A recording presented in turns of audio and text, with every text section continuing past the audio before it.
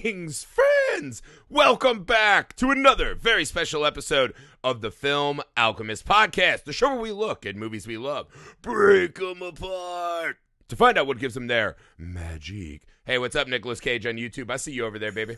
I'm your host, Josh Griffey, joined as always by my super rich guy who I should feel bad for and co-host. Definitely Alex Dandino. 100%. All right, guys. Yeah, I am rich. 100%. I mean, you afforded that Nicolas Cage throw pillow, so things are going well. Actually, it's a gift from my father, which plays into this movie today. Anyways. All right, guys. Today we have a very special double feature presentation selected by one of our patrons, Aaron Klepfer. I believe he goes by Big Air on the Discord if you guys are in there. Thank you, Aaron. He's been a fan of ours for a while. He's a good guy. Thank you for your support. Thank you for your pick. So today, Aaron has decided, as part of our Patreon program, he would like to do a double feature of The Game and American Psycho. So that is the double feature we will be embarking upon today. Guys, if you want to select your own movies, go to patreon.com/filmalchemistpod. For as little as $1 a month, you can join the community, get in, see what we're all about. As you go up the tiers, you can begin to actually select the movies that you would like us to cover in our Patreon exclusive library. Or you can pick double features or program a month, things like this that hit the main feed. However you want us to talk about movies, there are options available there. We work very hard to try to earn your money. We have some really cool projects we're going to be rolling out as the year goes on. So join us over there, patreon.com/filmalchemistpod. Make sure to subscribe to our YouTube channel, Film Alchemist. You can see video versions of most of our pods there, along with some other, again, fun stuff we're working on. Set pieces. You can email the show. Yeah, set pieces, actual sets, or is it? Who knows? You can email the show, filmalchemistpod@gmail.com. You can find us on all the social media you're on. We're very easy to get a hold of. We love interacting and hearing from you guys, so get at us. Also, leave us those rating and reviews wherever you find the show. Quick 5-star sentence or two about why you like us. Helps us defeat the algorithmic corporations that are trying to make a mockery of our very existence. Oh, right. Enough business. Let's get down to it, damn it. I think this double feature is amazing, right? So The Game and American Psycho. Good picks. They get at this, the wealthy 1%, white guy who thinks he owns the world, and then that gets disrupted, right? Peeling back the face of the perhaps monster underneath of this wealthy class, or does it? But I think the two movies actually play really fun in tandem. So at the start, we're starting with The Game, right? So The Game is a film where we follow this man, Nicholas Van Orton. Beefeater. Yeah, Von Beefeater, whatever his name is. Nicholas, Little Nicky, right? So Little Nicky's running around in his daddy's palatial estate. With Ilsa of the SS as his name. So, essentially, this film... Okay, and this is another thing, Alex. Had you ever seen this before? You know what's funny? I've only ever seen the trailer for this movie, along with the DVD for The American President, which is also some other Michael Douglas fare. So, I have never seen this either, so we're both going in blind. This is a strange movie. Yes. I am baffled by the amount of things that were head-scratching in this film. And it never quite settles on what it wants to be, right? The way I would best describe this movie is this is Total Recall for your uncle that likes to hang out at the golf course, talk about stocks, and think Hooters waitresses are actually interested in him, right? This is A Christmas Carol if you'd like to take out all that introspection and behavior change, right? It's a movie that tells you up front that everything we're about to witness is a game, and then tries desperately to convince us that it's not.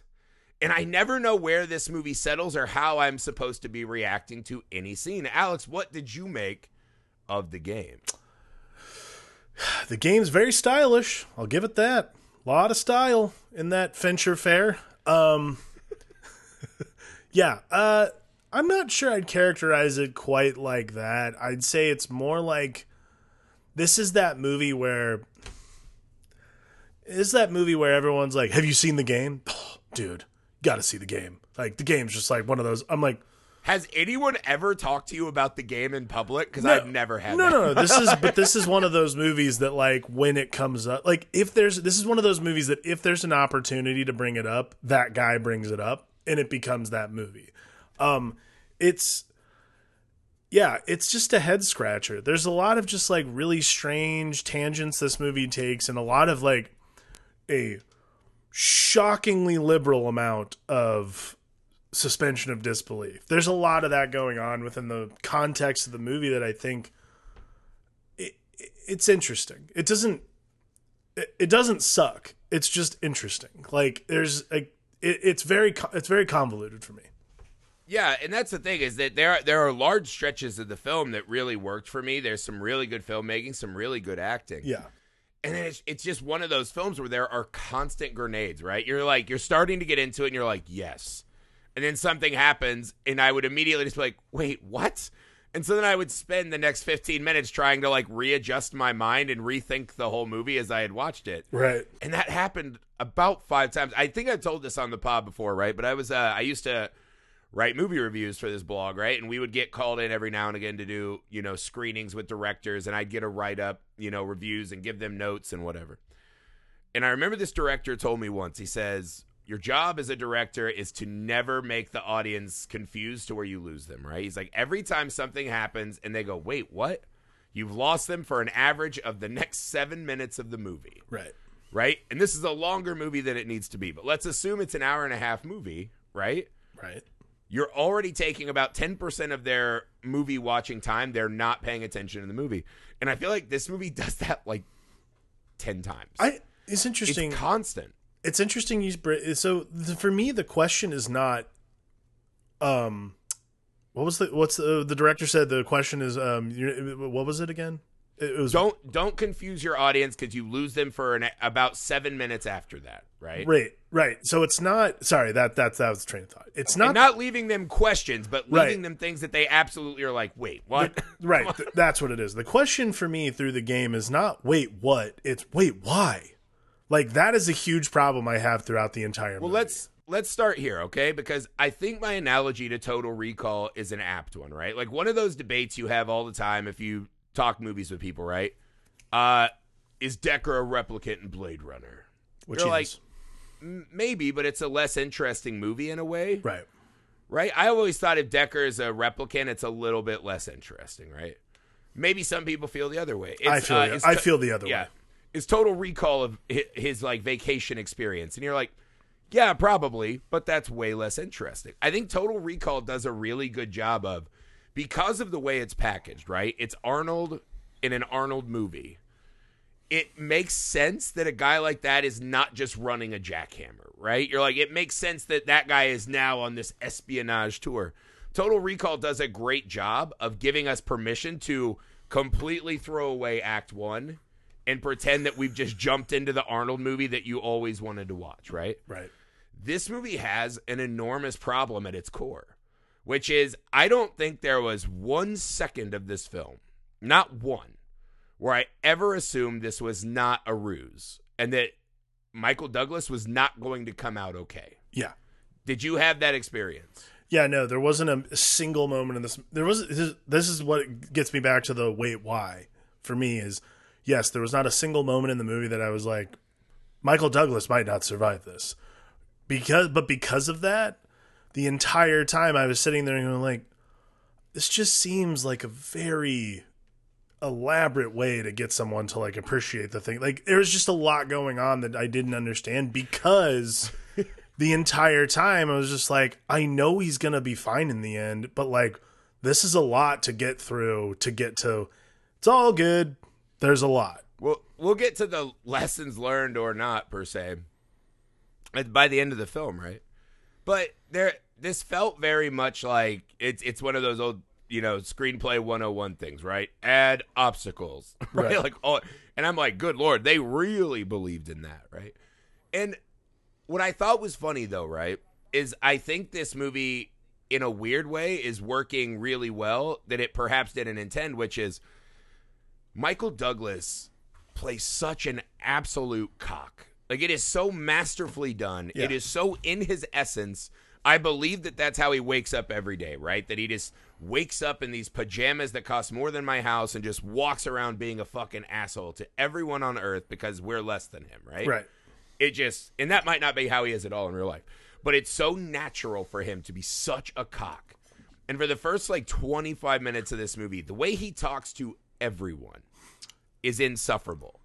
And you're watching it and you're like, the only regret I have in Act 1 of this movie is that it's not called The Hunt instead of The Game. Like, I want him to die and be punished. Yeah. Because he's such a piece of shit. And it just he's merciless. He's like mercilessly rude to everyone.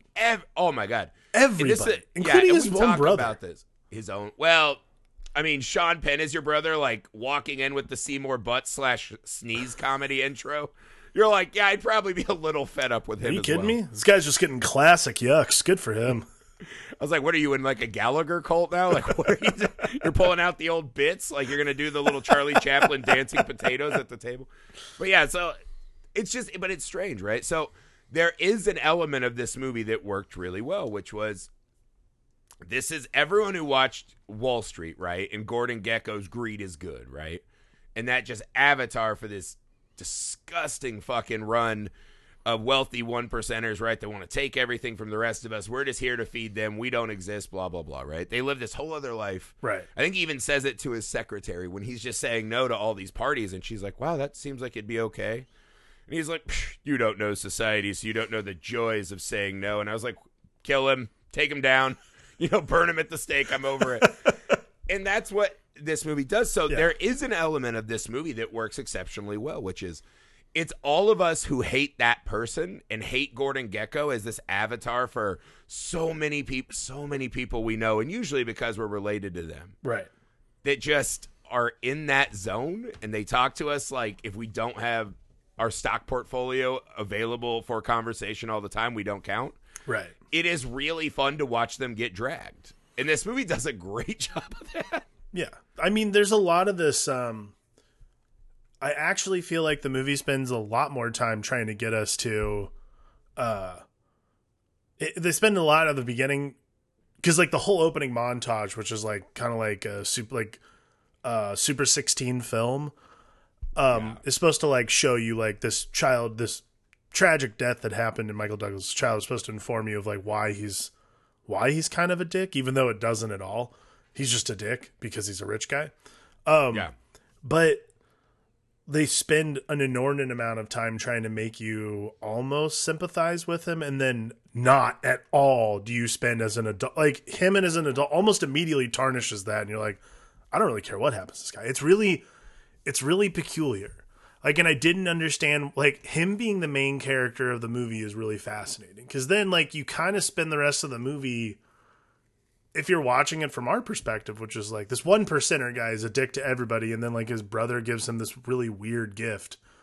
He also could have just thrown it away. Like, there's just all this other, there's a very strange thread that they're trying to pull for Michael Douglas's character for this whole thing to work. And, like, I was going to ask you, what motivates, because like he just seems like the kind of guy who's not going to be into this, like, and he also seems like the kind of guy who's dismissed his brother more times than not. So my question to you is, what makes him go to CRS to even do this?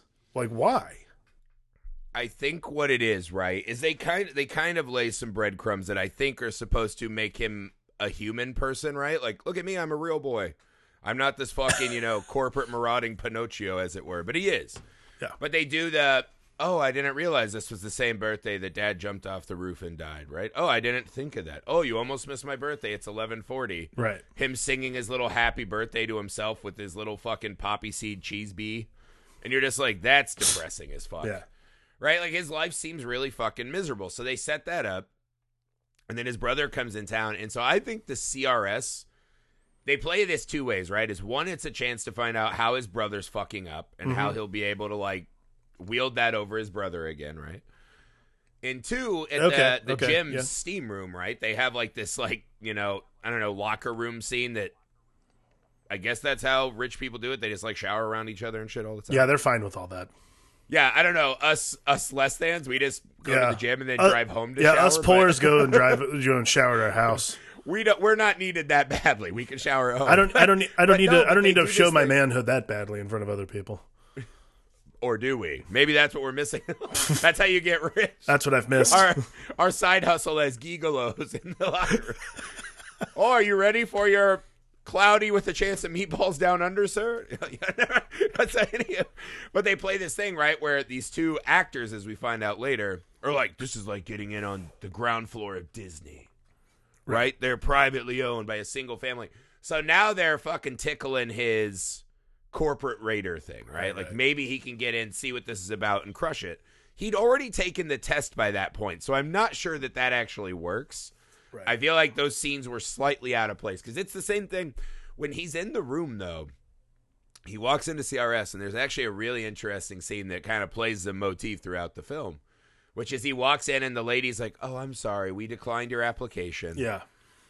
And he's like, hey, excuse me, interrupt what you're doing, assistant, Excuse work with me. And she just goes, you have games at this game company? Yes. Yeah, no, she fucking shushed him, right? Yeah. And he is like taken aback, like, the Vipers, how dare you, madam?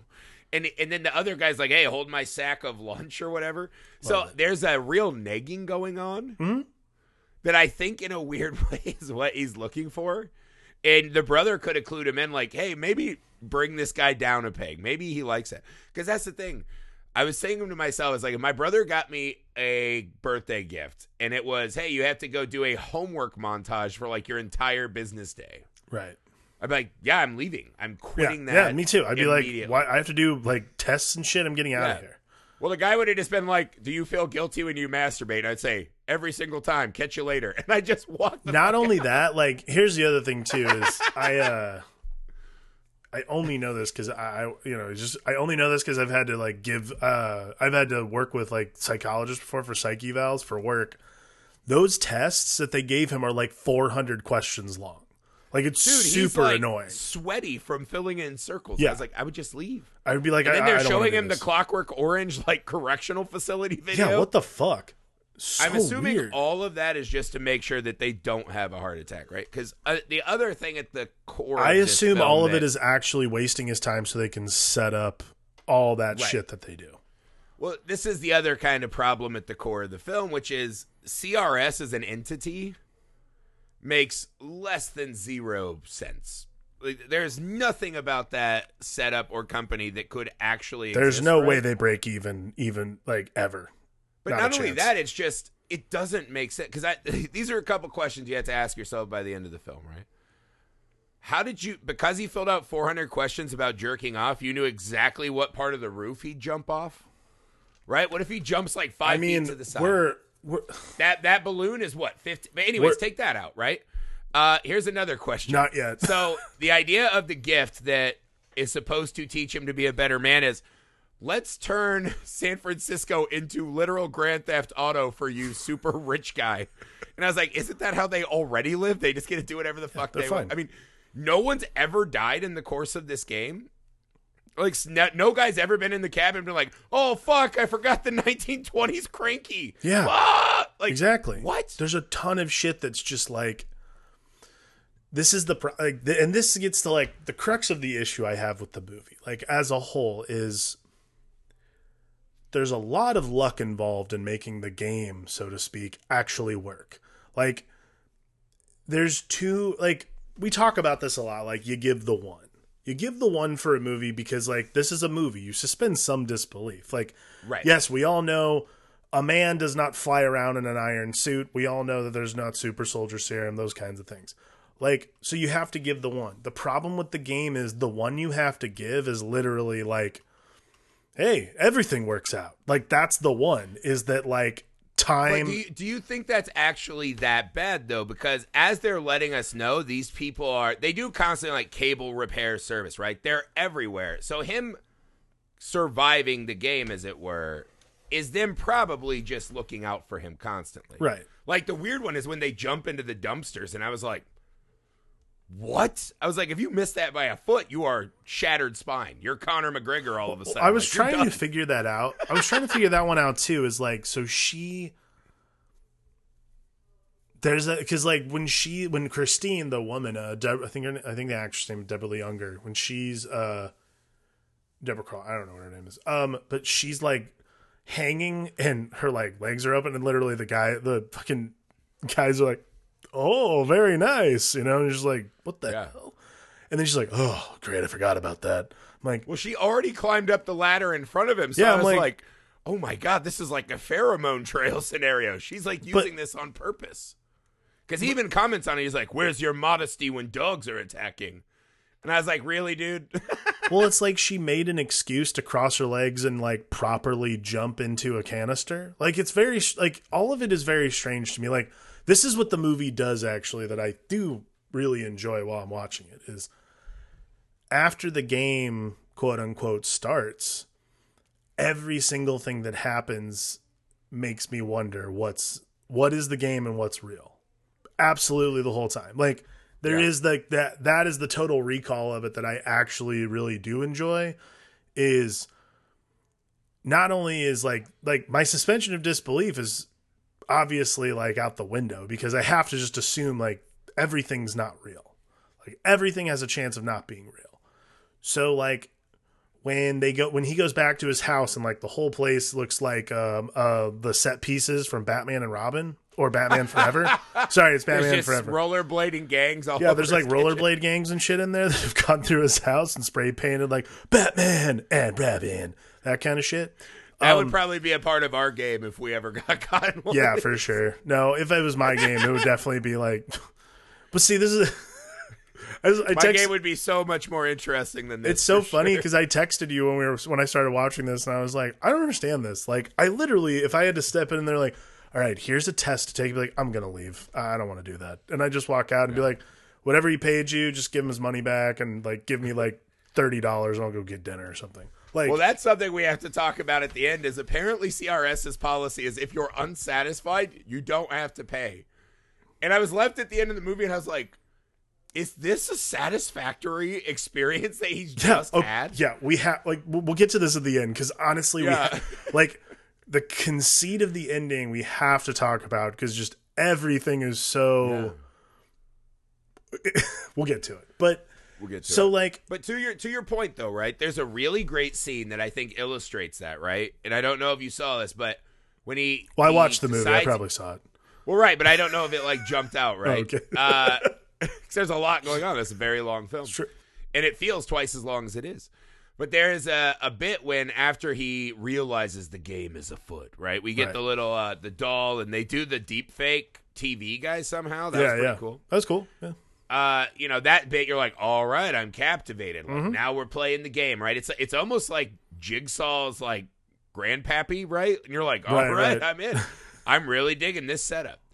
And he walks into the airport with the key in his pocket, and it's in slow-mo. And now this man who walks, not even looking at the rest of us because we don't exist to him, right? We are but dust beneath his, $2,000 shoes. Right. Now he walks into the airport, and every single guy, right? The janitor, the guy over here getting bags, and the guy in this vest, he's like looking at everyone, right?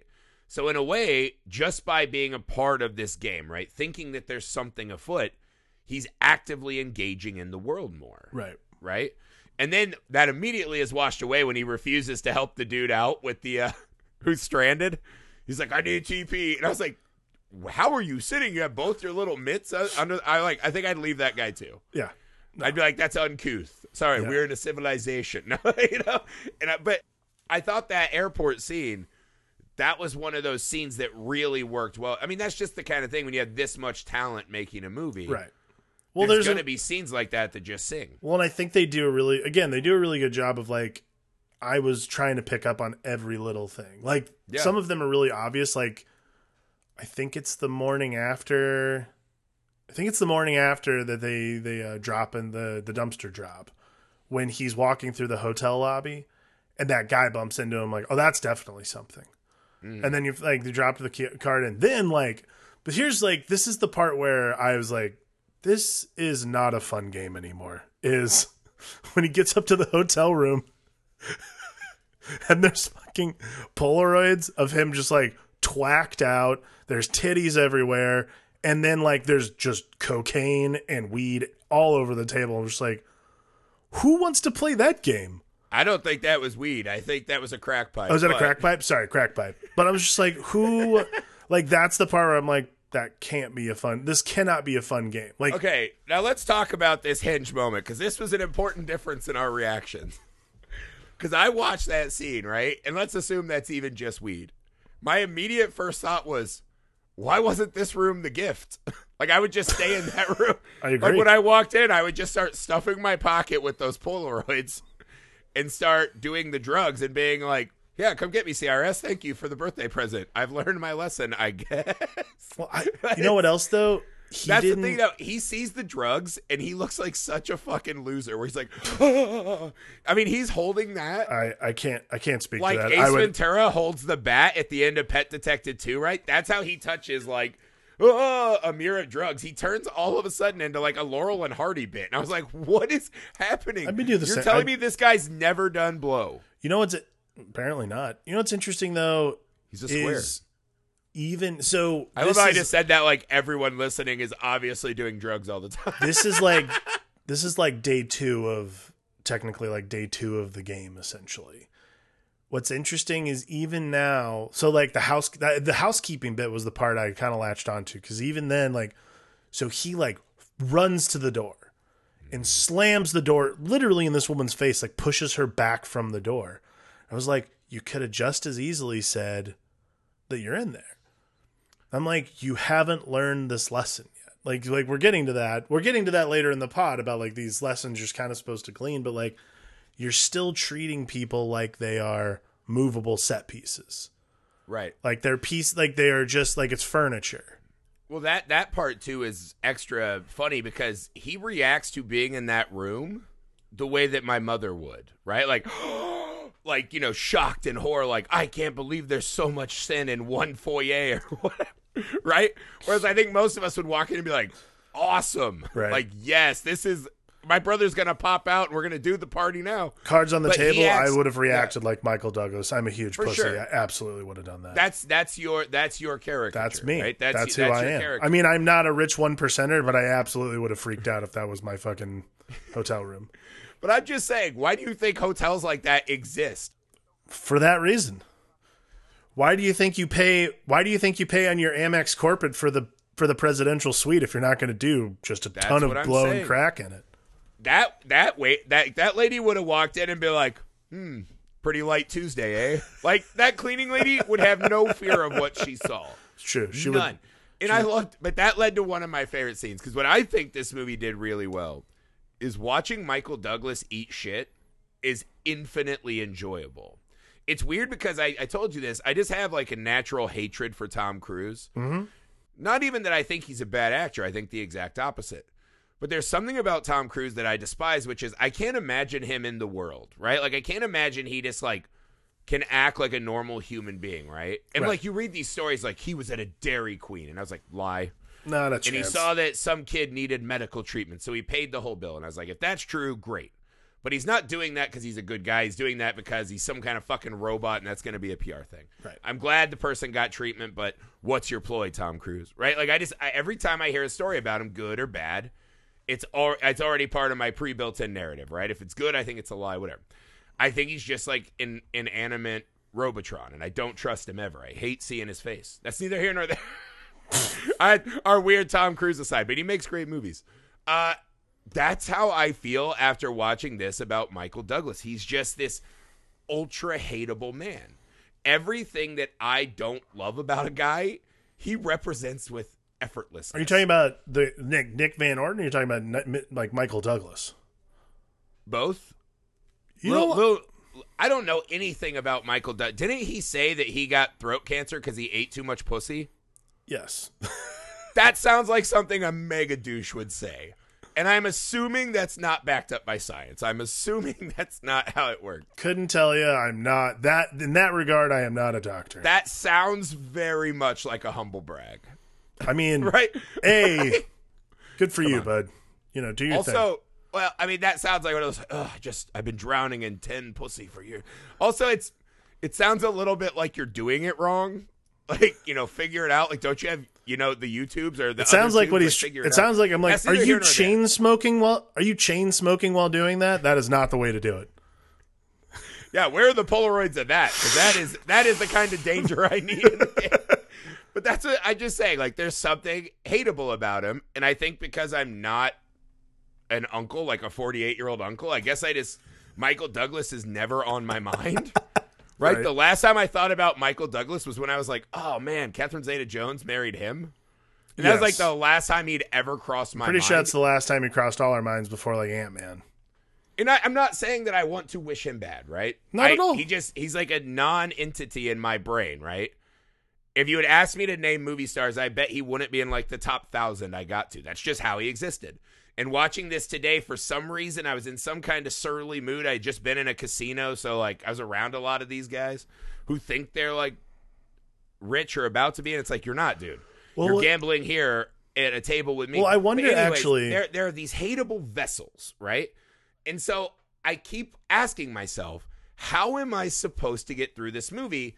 And then the scene when he runs in and yells at the happy old book publisher. Yeah. And he's like, you think pictures of me and nipple clamps and butt fucking Captain Kangaroo's gonna hurt me? And I was like, I love him just making a fool of himself. Right. So that element, right? The punishing Gordon Gekko element, this film does work. Well, I feel like post Wall Street, that is how Michael Douglas made his bones post Wall Street, being like, he almost had to like atone for years for having been Gordon Gekko, because he rode this wave. Like, he was that guy. He is this patron saint of shittiness. And it's fascinating because, like, we've watched a bunch of other Michael Douglas movies, but the most important one we watched was definitely Fatal Attraction. That's my favorite Michael Douglas movie, but again, It's the that same movie works guy. because it's punishing He's Gordon a Gekko. fucking dickhead who thinks he Yeah. can get away with something. Like, Because again, he's fucking rich. He's absolutely, like, through the 80s and like mid 90s, post Gordon Gekko, Michael Douglas is absolutely 1000% the avatar for rich white guys who think they should get away with all of it. Even in The American President, where he's supposed to be like the most ideal version of Bill Clinton that ever existed, he's still like a dickhead. Like, I don't remember that at all, apparently. Yeah, well, But no, I'm like, we'll get to Michael Douglas is to actors what James Patterson books are to like authors to me, where I'm like, why are there so many of those things? Who's fucking reading James Patterson books with American flags on the covers? I've never seen one in the wild. Who's reading them? And then you go to Thanksgiving and my uncle's like, I read a book for the first time in 25 years because it had stars and spangles on it. And you're like, oh, great. Thanks. Tell me more about this fucking plot to undermine whatever. Anywho, I'm just getting a lot of off my chest, right? You've had a weekend, huh? Yeah, I mean, Casino Griff's a wild monster. We're but recording this on a Sunday. Apparently, Griffey has had a hell of a weekend.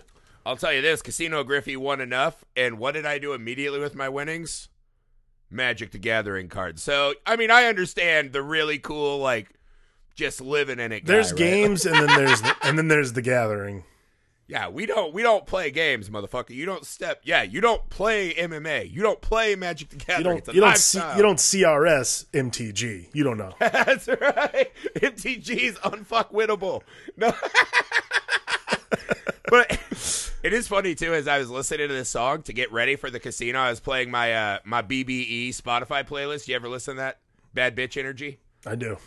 And so when I was going into the casino, I had like my phone and I was listening to Did It On Him by Cardi B. Shit it on him.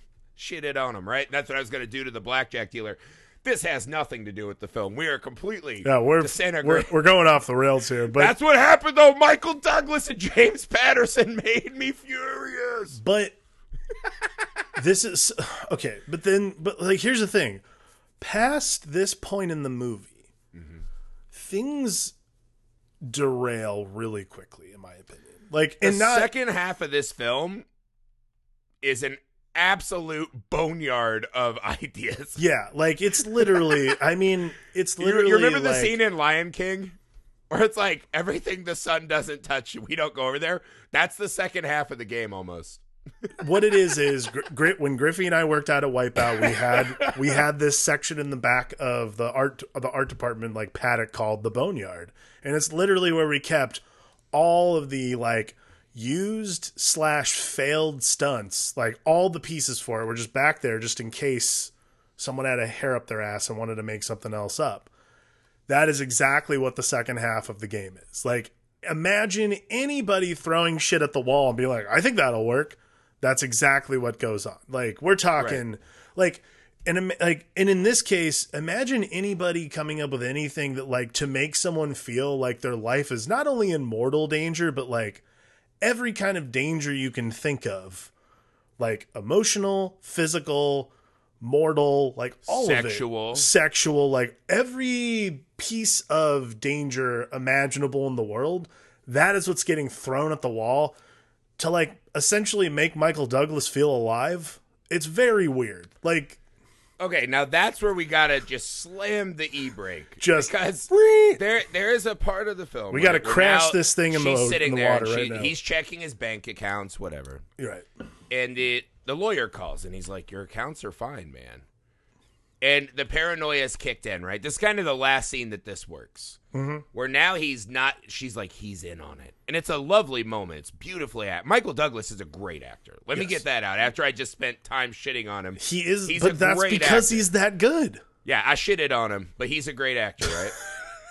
Sorry, Cardi. Me and Cardi, that's just how we roll. But he's a great actor, and it's a beautifully played moment, right? Where she just mouths, he's in on it. And in my mind, you're sitting there and why is this character accepting her word over his life, or his long time, maybe not lifetime, but his long time lawyer friend who watches his back, right? And it is because there's something the movie wants us to believe, which is Nick desperately wants this to be real. He believes his lawyer could betray him.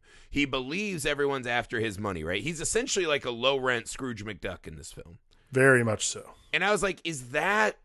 Okay, like, take that aside, right? He's a paranoid rich guy. I'm assuming that comes with the territory, right? Right. You have so much money that you got to pay other people to help you manage it. And you're afraid people all are your stealing, acquired wealth is always losable. Yes. Sure. And he's like $600 million. Because that's the other thing. They're like, they cleaned out your bank accounts. And I'm like, oh, God, no. He just probably has cars and yachts and a house. And, oh, no. Now he's just like a normal 100 millionaire. Right? Like, whatever. He's somewhat touchable.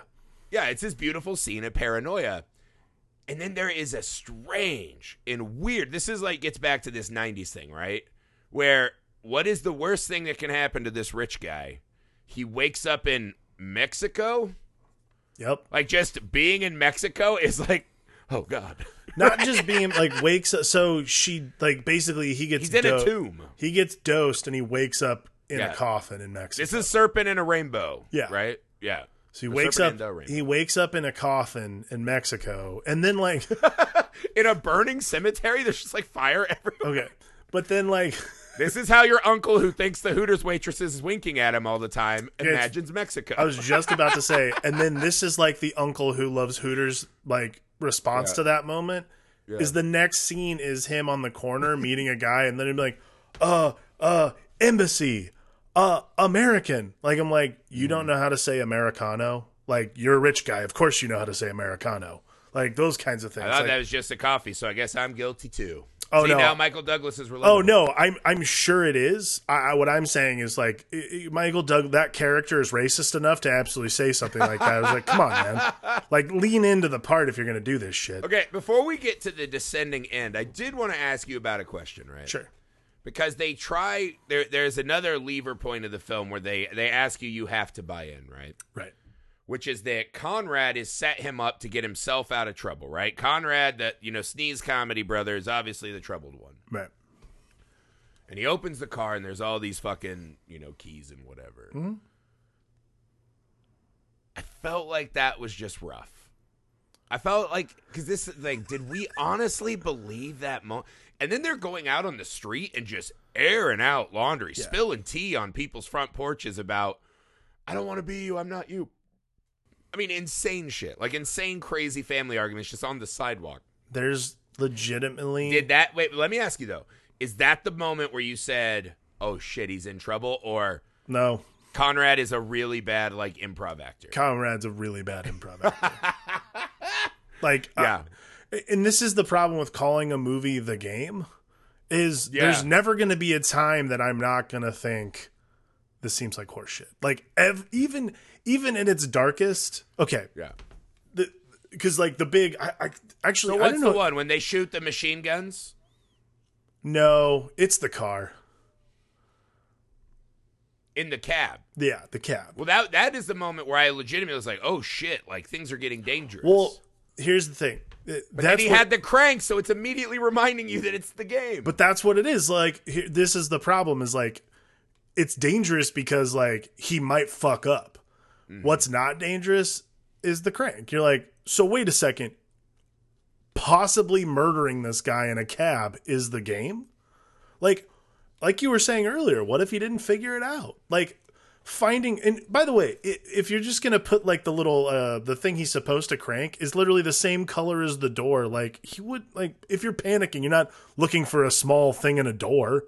It's not even like the unlocking mechanism. Like, that's the part where you're like, but see, I get rid of the game stuff. It's just the like, take that out, right? 'Cause you're probably right. Like, would I be like, where's the nipple for the crank? It's like it's like the inverse of prop comedy. Like, it's this weird like prop drama. It's prop drama. Yeah. Like, you're just like, wait a second.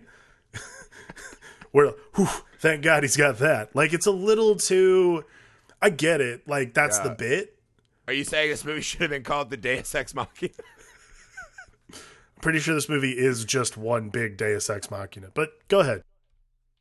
But that's what I mean, though, right? Because this is that you watch the film and you can't help but be stunned occasionally, right? By Michael Douglas is a great actor, right? Mm-hmm. Like, most of the cast is really killing it. Oh, it's a great cast. The directing is really good. There are scenes that just flow, and there's great cinematography in moments. You're really in. And then I feel like that's the problem, though, right? Like, that cab scene's a great example of the double-edged sword of the film, right? Which is, oh, shit, it's cranking up a notch. They're trying to get this motherfucker. And then as soon as he has the crank, you're like, but it's a game. And what do they gain by killing him? Right? We don't do the money reveal until the end of Act 2. I'm assuming the death would be an unsatisfactory experience. So he'd get all his money back. So it's you're just like, Jesus Christ. Yeah, we have an hour left of this movie. Like, they're not going to, unless Sean Penn just takes it over, like, from dusk till dawn. We have an hour left of this movie. We have an hour left of this movie, and we've already almost drowned. Like, Jesus, that should be the climax. There's actually, I don't know what scene it is, but apparently a scene from this movie made it in the Bravo's, like, scariest movie moments list. I'm not sure which scene it is. I'm assuming it's the car. But, yeah, I had no idea. Like, I was just like, movie moments. Yeah, I don't know what scene it is. I'm assuming it's the near drowning, but like, again, or it's the end of the movie, which we'll get to. Well, I mean, this is, I wanted to be, but then there's this so they start talking to the cops. The cops are in on it. They go to the hospital, and when the lights shut down and everyone just left, yeah, I was like, did he not know there's just like a prop hospital? I was like, wouldn't a hospital in a big city like this not be like, hey, fuck off. You can't just stop like working so that this guy can get a yuck. I was like, what is this? Is this a Christopher Nolan movie? What's going on here? And that's well, that's the thing, is that it's strange because I think there's a version of this film, right? Mm-hmm. That has more of a Point Break vibe, which is, okay, Sean Penn is kind of he's working with this collective, right? And they're like, our job is to destroy the people that go home and watch whatever Fox Business show that was. And that we will crush you, and that this is an unfair. And that fights against the home movie, my dad killed himself at 48, like, you know, Ebenezer Scrooge storyline that they want us to buy. Right. And again, I feel like because of who Michael Douglas is, the punishing the rich element of this story was kind of in. When she was just like, yeah, you know, don't drink stuff that I gave you. I caught in. Watching him, like, try to get back to California, I feel like for a movie this long, they could have spent more time on that. I feel like there was moments there that would have been I think that's the game right there, man. Yeah. Okay, can we talk, like, that would be to me, like, that's the capper. If you show back up in San Francisco after being keel hauled and brought into a fucking tomb in Mexico, that should be like a, hey, well done, you're here. Well, okay, you've won the game. Let's talk about like 2 or 3 bits, right? So one, the pop psychology moment of, you should sell the watch that your mother engraved for you from your dead father. Right. I was like, are we to believe that thoughtful gift is somehow part of his problem? Like, what? All right, let's do number 2, right? Him walking in and just making a fucking pronouncement to the whole restaurant. I have 1878. I need someone to drive me from Los Angeles to San Francisco. everyone turns around, and we cut to him balled up on the front seat of a truck. And I immediately was like, how did he pay to get to San Francisco? Did he follow the rules of the road? He followed the rules of the road. I think so too. I think so too. And that's just like one of those weird, like, we don't need to explain. Because I was like, here's an idea. What if he actually talked to one of these average common citizens in this section of the film? What if he acted like the citizens of Mexico or truck drivers in a diner were actual human beings that were worthy of his conversation? He's like, it is a strange. Wow, I didn't think about that. That is a strange thing in this movie that he literally will not talk to any lesser thans. Like, no. That one old other rich guy is like the only other person he's willing to like tell the truth to, and then like Christine, but she's and then his ex-wife. Right? His ex-wife, right? But like that scene too is another one of these, like, it's just the problem of this film is that you feel like there's a David Fincher rocket in here. Mm-hmm. And you're like, this thing's going to take off and be good, right? Because this movie, I would imagine, would be filed under thriller. Has to be. It can't thrill you, right? Because he's like, I got nothing. I got to, like, blow my way back to San Francisco. And you're like, all right, he's like going through it now, right? Now he went from a $600 million guy to like, yeah, I will suck your dick for a ride. Like, that's a story I want to hear about. Right. That's where this movie should exist, right? That's real choices being made. He shows up and he just goes, hey, can I have your car? And she goes, yeah, sure. And I was like, that's the problem at the core of the movie, is that at every turn, he's still just impossibly rich. He still gets things. And everyone he knows is impossibly rich. Right. And he's just a beautiful, like, middle-aged white guy. Like, he's going to be fine. Like, it's interesting that, like, the lessons that he's really supposed to learn as a person whose life is dismantled.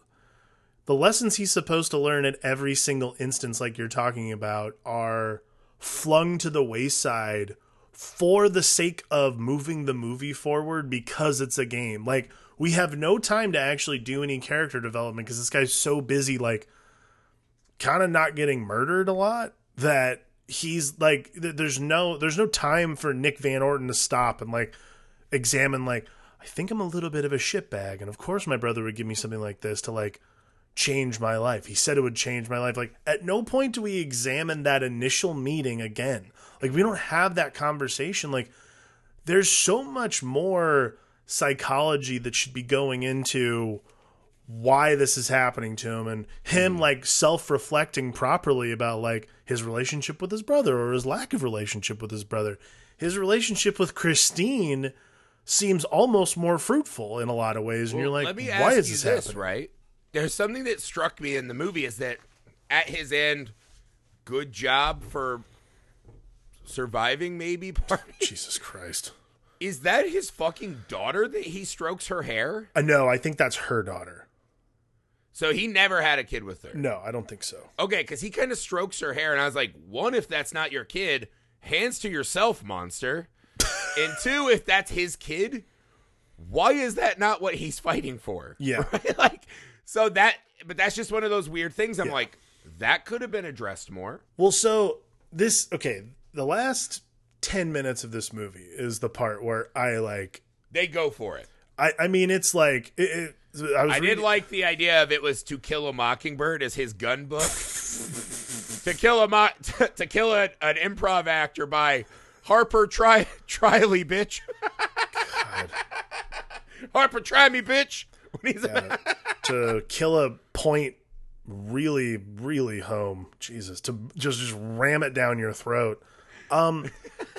It's because like the movie is just what it is. But that last 10 minutes are just like so bonkers, and you're just like, whoa. So he's up on the roof. Him and Christine are having this standoff, and she's freaked out because she's like, oh my God, where did you get that gun? That's not supposed to be a real gun. And she's calling out. She's obviously part of it. She's like, CRS, like, yeah, hey, I have a live gun. And they're like, they didn't happen to find his gun book or his jar with cash in it. Yeah, apparently they're like, I don't know, these are like the worst detectives of all time. Mm-hmm. Or like Snoops. I don't even know what you call these people. But, right. So, but, I mean, that's the thing though, right? Is that you never buy into this, that that's a real gun. Did you? No, not at all. Well, the thing that this is the part that I fucking laughed at, and I was just like, we're really trying at the very end here. We're really pushing the limits here of me like willing to go along for this any longer. Is after they like burst through the door and he shoots Sean Penn. You hear it's like a throwaway line in the background, like some random ADR thing where it's just like some guy like, you never let the mark take control, and you're like, are we still doing this, guys? It's over. This guy is like, the movie's done. Well, like, then I knew he was in trouble when the guy's like, when he called that actor's wife, and he's like, yeah, I'm a casting director. We want to give him a part. And she's like, he's at the zoo with my children. Go there and find. It's like, what? Yeah. So you kind of, but I'm like, oh, those kids are plants. That fucking tiger's probably like a Robotron. Everything's bullshit. Here's the problem, though. And again, it's this constant. Every time something's happening that you're fascinated by, there's a little bit of a lead-in response. Because this is America, right? And so my assumption that no one who's ever been part of the game grabbed a fucking gun and went after someone is impossible. They make it out because he had one fucking leather-bounded dish he was able to fucking slither a gun through.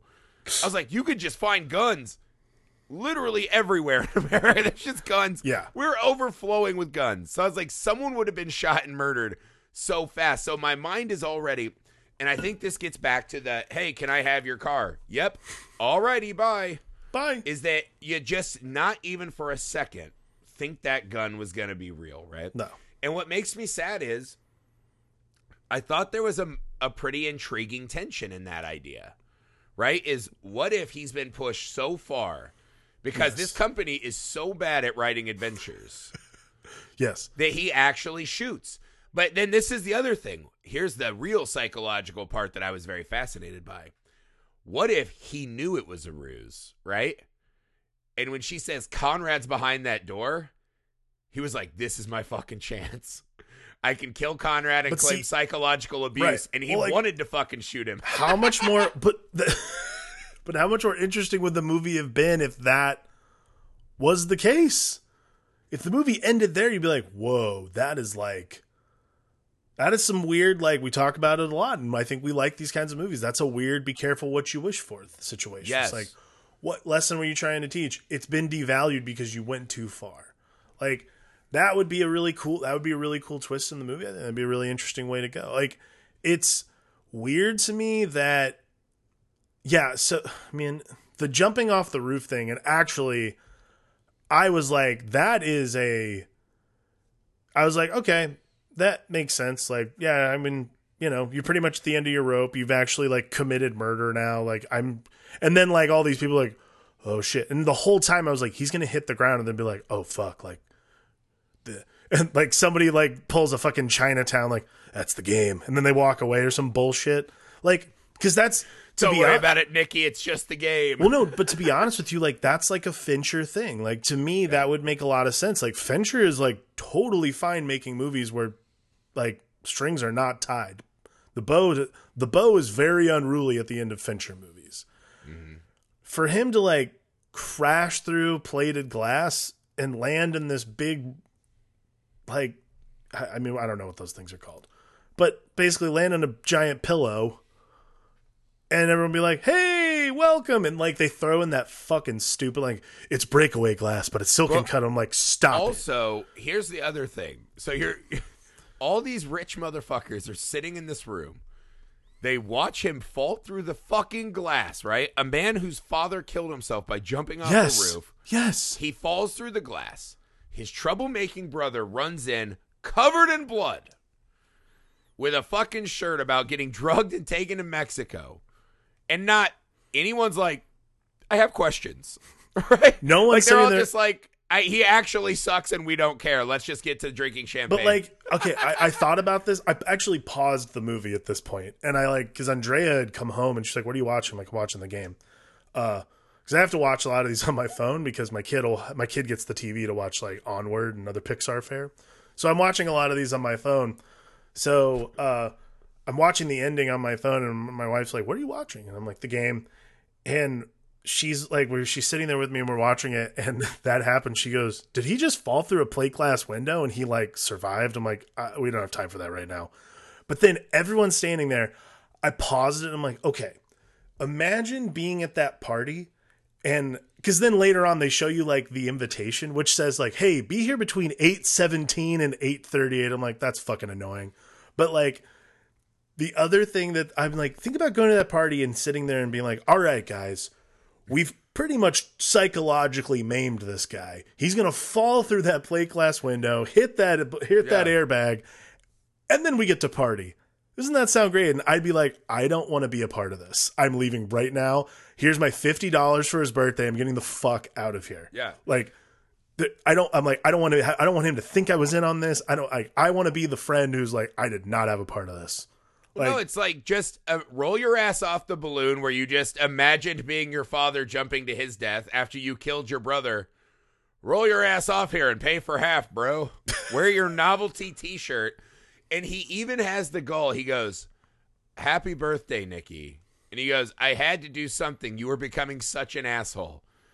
And I was like, while that may be true, the only real evidence we have in the film is that you are the biggest asshole of the movie. Yeah. Right? You thought this was that was the way to do it? Wake up call.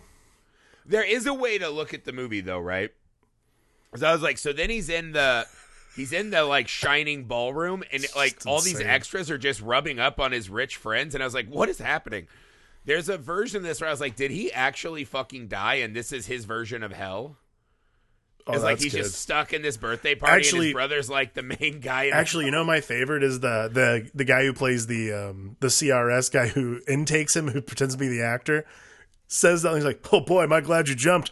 Part of the script is I would have had to thrown you instead." And I'm like, what the fuck is this thing? Who would ever participate in this behavior? Like, it's but to your point, yes, like there is this like seventh circle of hell thing where you're like, absolutely, you would like, of course, a personal hell would be being stuck at a party where you've literally like, you have to just like be okay with everything that's happened over the last essentially, what do you think? Like, does it take place over like 72 hours or something like that? It's got to be more if he's hitchhiking from Mexico. Oh, dude, you can do that in a day. Like, it's just like... Hitching? I mean, if you're a rich white, they're fine, you know. See, I would put it at like a week, but... That's fair. I mean, yeah, that's the overall theme of the movie is he's fun. This is what... My issue with the film, though, is... I think there's a lot of great stuff. I feel like we're doing a lot of like kind of nitpicking and nagging at the overall like conceit of the film. Deserved. What I think is fair though is that by the end of the film, I'm left to ask, right? Because this is one of those Fincher things too, where I don't think he values humans very much. No. And I mean, I get that. I fucking get that. I do. So the final of the movie is that his brother makes this fucking ruse, and somehow we're to believe this is good and welcome and that he's learned something, which we have no evidence of in the movie. None. He runs out to ask the woman that he said, "I'm about to kill you," you know, an hour or two ago on top of the roof. He's like, "I'm going to fucking murder you." He runs out and he's like, "Hey, can we go on a date?" And she's like, "Yeah, that sounds awesome." Because why? Because he's rich? Because she doesn't want to go to Australia to be an extra? Like, what? And the burning question you're left with, right? Do I want this guy to be happy, and do I think he's done anything to earn like a newfound happiness? And I would just ask anyone, what scene did Nick learn a lesson that goes against the core of who he was, which was a lonely, sad, bitter, rich man who treated everyone around him like a piece of shit. Like they were actual shit to just be brushed aside out of his path. Right. What scene, once the game starts, right? Because that's the idea of the film that we all latch onto. Punishing Gordon Gekko.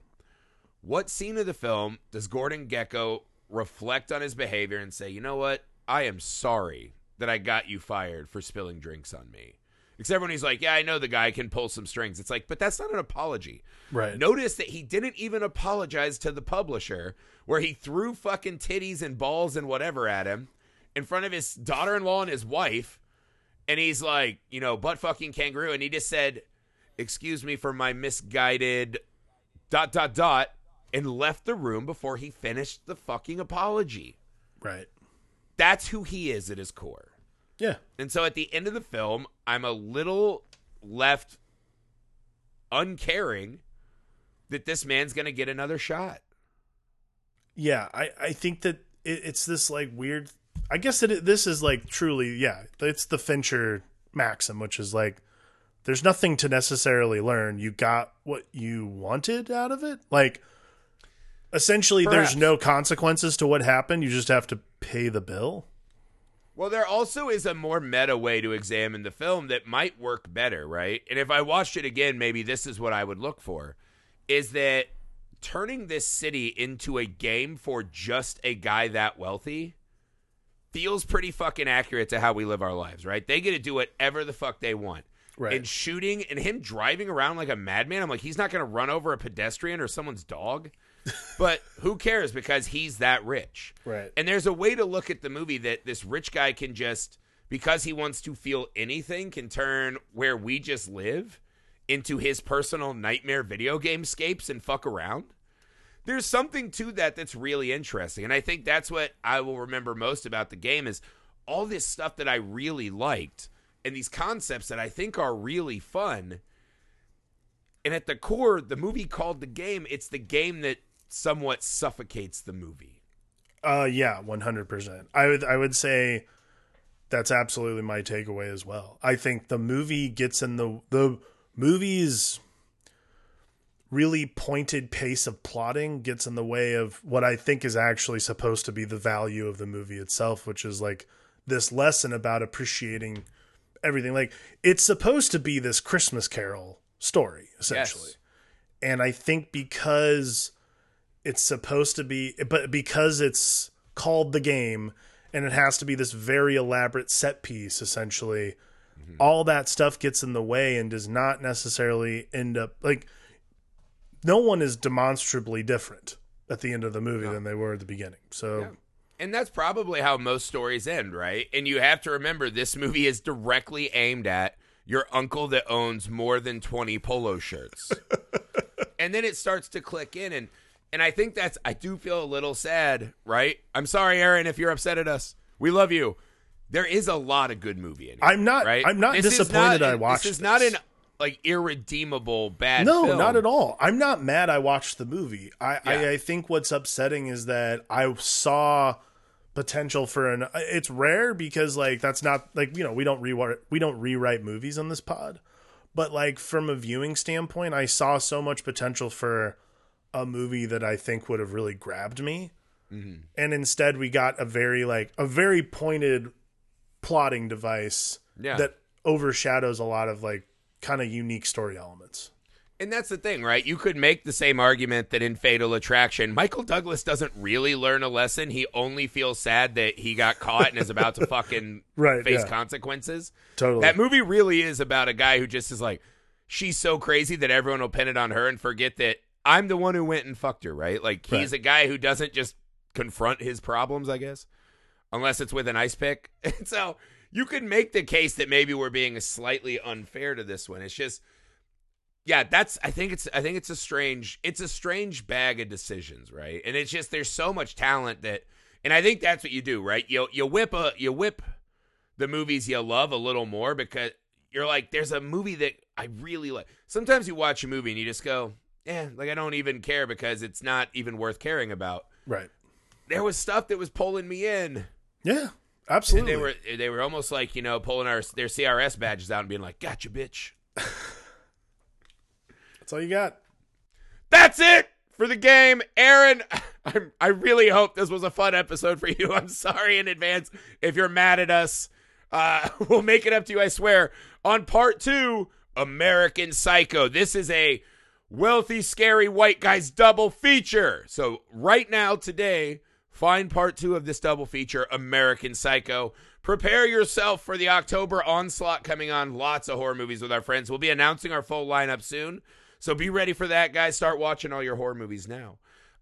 Make sure you go to patreon.com/filmalchemistpod so you, like our friend Aaron, can select the movies that you want us to discuss on the show. We are happy to do that for all of you guys. We'll watch anything. No one's found the movie yet that's too far for us, so not that we're trying to do that. Email the show, filmalchemistpod@gmail.com. Subscribe to our YouTube channel, Film Alchemist. You can find us on all the social media you're on, and we would appreciate it if you left a rating and review wherever you find the show. We'll be back right now with American Psycho. For the Film Alchemist, I'm Josh Griffey. I'm Alex Dandino.